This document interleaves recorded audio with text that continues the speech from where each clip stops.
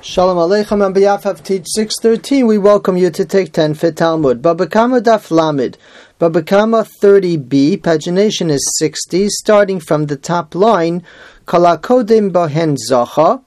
The Mishnah told us that there was a practice that sometimes people put out items like manure or certain straw, and they put it into the public area to be trampled and to be developed into proper fertilizer, but that it was not permitted to be done, or certainly not at all times, and therefore whoever takes it is entitled to take it. You can keep it. Something wrong is happening over here. It's an obstacle to the public, and therefore there's a knas, there's a fine placed on the person who put it out, that he could actually lose the item because of what he did. Amar Rav said, Ben begufan ben b'shvachan. This fine applies not only to the increased value that occurred as a result of it being in the public area, but even to the original value itself. The entire value is forfeit as a result of this behavior. Uzeiri amar b'shevachan avalo begufan. And Zeiri says only what it went up in value is fined, but not the intrinsic original value. B'may kamifligi, what is the argument about? Rav savar kansu gufan mishum shevachan. Rav says that the knas is even on the original value. Because of what goes up, the entire thing gets fined. Uzeiri savar lo kansu gufan mishum shevachan, and Zeiri says that we do not fine the original, the principle, because of what it goes up in value. Let's skip to midway on the page. The first word on the line is klal.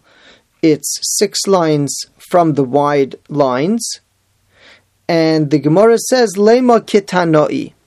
Let us consider the possibility that this argument matches the way other Tanoim, Talmudic scholars, addressed another area where there's also a principle and a benefit which is viewed as illegal, and we want to know, are we only fining and depriving them of the improper benefit, or even of the principle?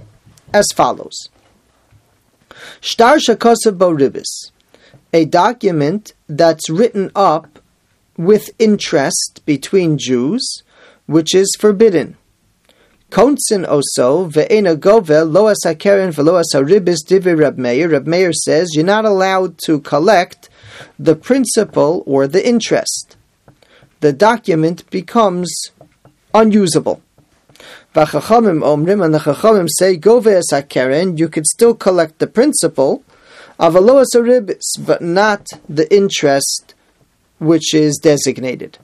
Lema, let us suggest that Rav the Omar Reb Meir, that Rav who said both the benefit of being trampled and the original principle of the item that was put in the public are fined, matches Reb Meir who says both the interest and the original principle are deprived to the person, from the person. Uzeiri amar k'Rabbanan, and Zeiri, who says that only the benefit, matches the Rabbanan who say only the interest is deprived. Amar loch Rav, Rav can say, Anada amri afilu l'Rabbanan, I can say my view even according to the Rabbanan, a classic Talmudic approach to make a distinction between the two cases.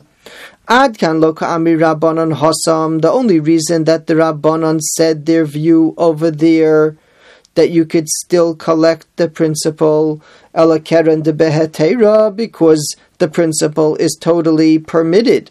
Avalacha keren gufa kamazik.